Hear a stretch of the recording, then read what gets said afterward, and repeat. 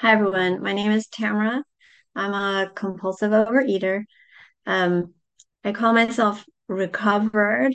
I'm not cured, so I'm not under any illusion that this disease is gone and that I can go back to eating my foods that cause a problem for me, or that if I don't live in the spiritual solution, that I won't be back into the problem. But I call myself recovered because um, after years and years of thinking about food all day long, I have freedom from that now through this program. So I want to share my experience with step 11, but I kind of want to start with like, why is there a step 11? Why do I need a conscious contact with a higher power? I came here to get control over my food problem. And so what does higher power have to do with my food? Um, so I want to just give a little bit of my background. Um, my disease has two parts, and the first part for me is this physical part of my body where if I do eat the foods or ingredients that trigger this phenomenon of craving for me, then I want more. So this is abnormal. Um, a normal eater or normal eaters that I know, they become satisfied and lose interest in the food. And that just doesn't happen to me. If I eat certain things, my body and my brain just screams more, more, more. I need more.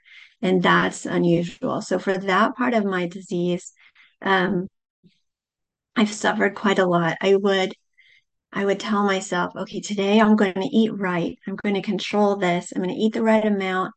And I would sit down with something that I considered healthy, and I would start eating it, and it would give me comfort, like, oh, I'm going to be all right. Life is okay. And then I would finish it, and I would start to experience this sense of fear and dissatisfaction that now I'm not okay. And so I would think, well, if I eat some more, I'll get that feeling again. So I would go get some more food and then sit down and eat some more. And then I would start to feel disturbed, like, oh no, now I've eaten too much. And I would get into shame. And then I would eat over the shame. And then there would just be this like horror and fear and pain. Like, I can't believe I'm doing this to myself again. And so I needed to be eating, whereas other people would eat a meal, get full, push it away, go on with their life or their day. I was always thinking like, when am I going to eat again? And I shouldn't eat that. I need to control my eating. It was always food, food, food. And that was a pretty exhausting way to live. And I'm powerless over that part. So what's the treatment of that part of my disease is entire abstinence. And so it helps me to find that answer in the big book of Alcoholics Anonymous, in the doctor's opinion at the beginning of the book. And it says, all these and many others have one symptom in common. They cannot start drinking, or for me, eating my alcoholic foods, which are the foods that just have this strange effect on me that it doesn't do that to other normal eaters. Um, this phenomenon of craving, as we have suggested, may be, oh, they cannot start drinking without developing the phenomenon of craving. This phenomenon, as we have suggested, may be the manifestation of an allergy which differentiates these people and sets them apart as a distinct entity. It has never been, by any treatment with which we are familiar, permanently eradicated. So I know I'm not cured. The only relief we have to suggest is entire abstinence. So I support my abstinence by working with a sponsor, a dietitian. I have my food plan. I use the tools. I go to meetings. I reach out. I pick up the phone and call. I give service. I use prayer and meditation. The tools really help me with abstinence. And in the beginning, when I had these strong cravings, it was white knuckling, it was willpower for a bit. It was like being on a diet. And I would distract myself, I would drink water, go for a walk. The tools really, really helped me.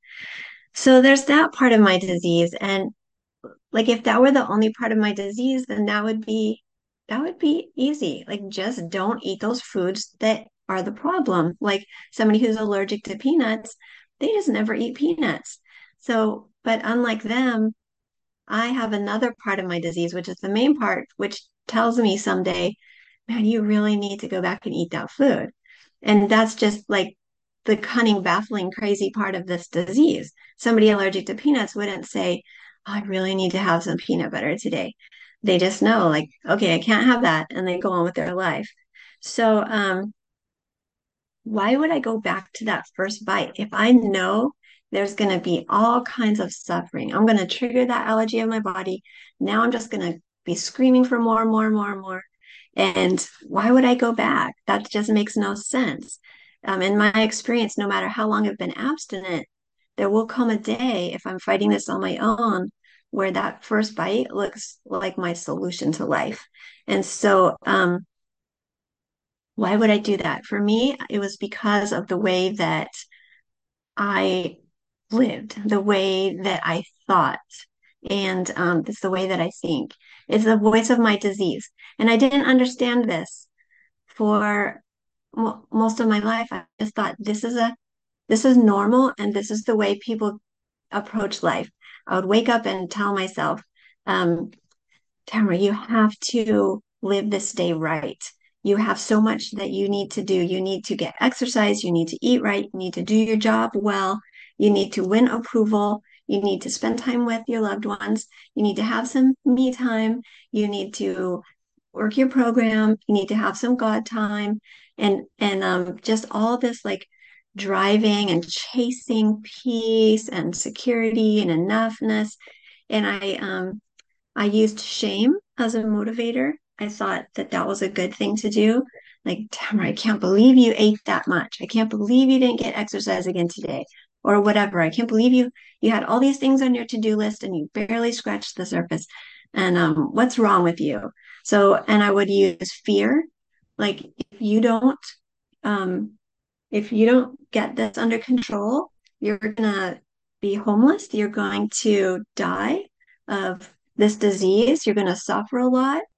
People are ashamed of you. You're gonna have to like be taken care of, and people are gonna hate you for that. And I would try all this, and this is how I would drive myself. A lot of criticism, a lot of self-judgment, and then trying to control myself, trying to control life, trying to control the people around me.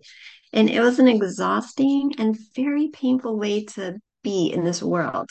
And I thought that's just how everybody was, but other people were better at it than I was. And I didn't know how much I was hurting myself. And I thought it was the voice of my higher power driving me. And as I got into the steps, and especially step 11, my sponsor encouraged me to ask myself, ask my higher power, what do you have to say to me? What do you have to say to me in this fear? What do you have to say to me in this? And just listen. Um, my higher power said, Tamara, my friend, that was not my voice all those years. That was not my voice. What I have to say to you is, I wanted you. So I created you, and you are a delight to me. You are a treasure. You're who you're supposed to be. You were never meant to be above the level of human. You were never meant to go through your day being perfect and doing it all and being in control. I want you to know that you are enough and you have me. You're never alone and you're okay. And so as I come to believe in a higher power who says this to me, I start to believe in myself and I start to use this voice with myself. But my old voice of my disease after many decades is very strong, very deep. And so it's my default. So this is why I live in the steps every day, especially step 11, because I need to keep returning to that voice of my higher power, which is gentle and affirming. So, so why do I need the steps? Because the steps are the treatment for this mental part of my disease that that is so unbearable. I need ease and comfort in the food, even though I know that first bite is going to bring a lot of misery later. I just have to have that temporary relief in this moment because life is so painful. Because I mean, I didn't even understand why, but now by doing the steps, my higher power revealed to me all this old thinking, all this old way of driving myself that was so painful. And so going through the steps helped me see it.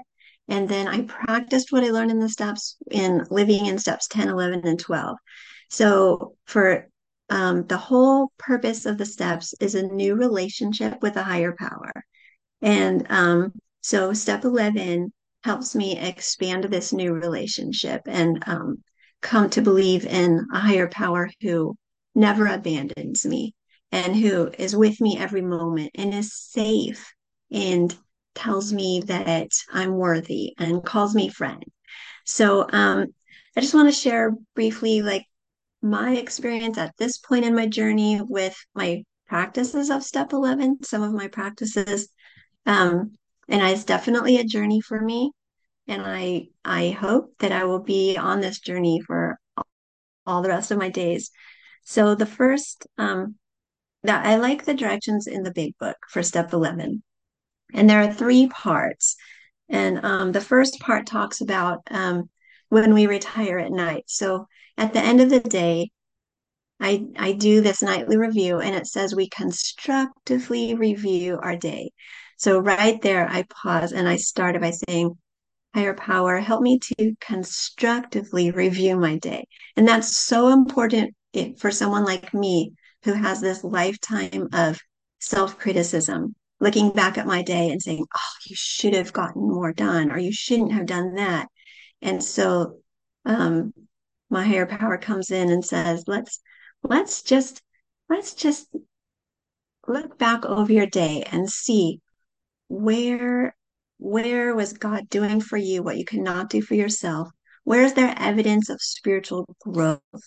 And so I look back and I see, where's there room for growth and where am I growing? And I do it all with as positive of a look as I can.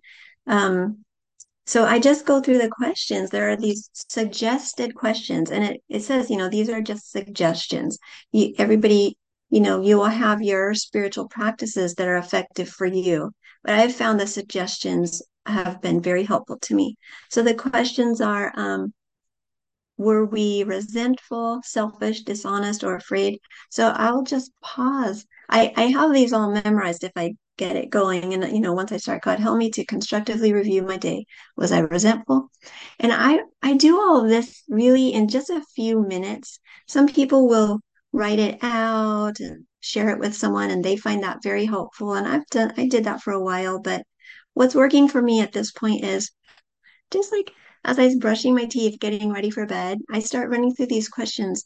And I like to make it a meditative experience where I will ask a question and then just pause and create space for my higher power to give an answer. It's not a self evaluation. If I self evaluate, I'm going to be in trouble. And the voice of my disease is going to start saying, you should have done this, you shouldn't have done that. And so I just look back, where was I resentful, selfish, dishonest, afraid? And my higher power just gently will show me that I was getting into fear over not being enough or fear over um, the image that people have of me or fear of, whatever, or resentment because things weren't quite going my way today, whatever it is. And dishonest, my higher power will show me some of these old ideas that crept back into my day like, if you don't do enough, then you are not safe, these old ideas. And so then I go on with the questions. Was um, do I owe an amends? And I don't ask myself, I ask my higher power, do I owe an amends? Do I owe an apology? And I'll just get quiet. And my higher power might bring to my mind, I'm a teacher, so maybe there was a student that I was critical of. And maybe, there's something I can do to make that right. And so the questions are, were we kind and loving toward all? What could we have done better? Were we thinking of ourselves or of others? What we could pack into the stream of life? I have to be really careful with that one because I spent a lifetime trying to pack things in and do enough. Oh, thank you, Emily. I see that. So, so I try to just just relax and let my higher power show me all of the good things that were in my day. And I practice approving of myself the way that my higher power approves of me. Um, but I do look at, was I thinking more of myself? And the answer is almost always yes, yes. Even when being kind to people, I notice it without judgment. Um, just yeah, I wanted to be a kind and loving person. It wasn't completely like, oh, I really care about this person and I want what's best for them. Sometimes that's there, but sometimes it's okay, I want to be a kind and loving teacher, so how do I need to act today? So that's, just thinking of myself too. So all of this, it helps me connect with my higher power and improve that conscious contact. And then in the morning, the directions for upon awakening, there are some suggested prayers there, which I find really helpful to me. And the very first thing, and so I am in the habit of this. When I wake up, the very first thing is higher power. As I think about the 24 hours ahead, direct my thinking. And that's so important for me because it used to be wake up, Tamra, plan your day perfectly. And now it's like, oh, higher power direct my thinking. And right away is that relief, like, oh, it's not this burden on my shoulders to get it right today. It's just higher power. How do you want me to think about the 24 hours ahead? And I love that we ask for inspiration, intuitive thought, a decision. And so that's such a relief. Like my higher power is going to give me what I need to have the day that I'm meant to have. I don't have, again, it's not all on me.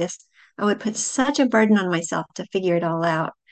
And then I like the prayer that says, I pray that I be shown all through this day what my next step is to be. I pray that I be given everything I need to handle any problems. And I ask especially for freedom from self-will. And for me, that's this idea that like I have to go it alone. I have to figure this out. I have to make things work out right. And it's a relief to ask for freedom from that. And then the last part of step 11, the directions in the big book are all throughout the day. So there are suggestions how I can pause all throughout the day. And for me, it might look like just reaching out my hand for my higher power. And just, I'm a visual person. And so I visualize like my higher power's hands on my shoulders or just, just any kind of connection. Sometimes it's just a breath, just breathe my higher power in and relax my shoulders. Um, Sometimes it is, I will set a timer and just set the intention to be quiet. And when I notice my mind wandering, just gently bring it back to my higher power. Often it is, higher power, what do you have to say to me? But sometimes it's just like I'm in the middle of an interaction with a student, and the student is, misbehaving or upset. And I am just taking a breath and reaching for my higher power just reminds me, oh yeah, I don't have to run the show. I don't have to be responsible for the behavior of others or myself. I'm not alone. I have my higher power.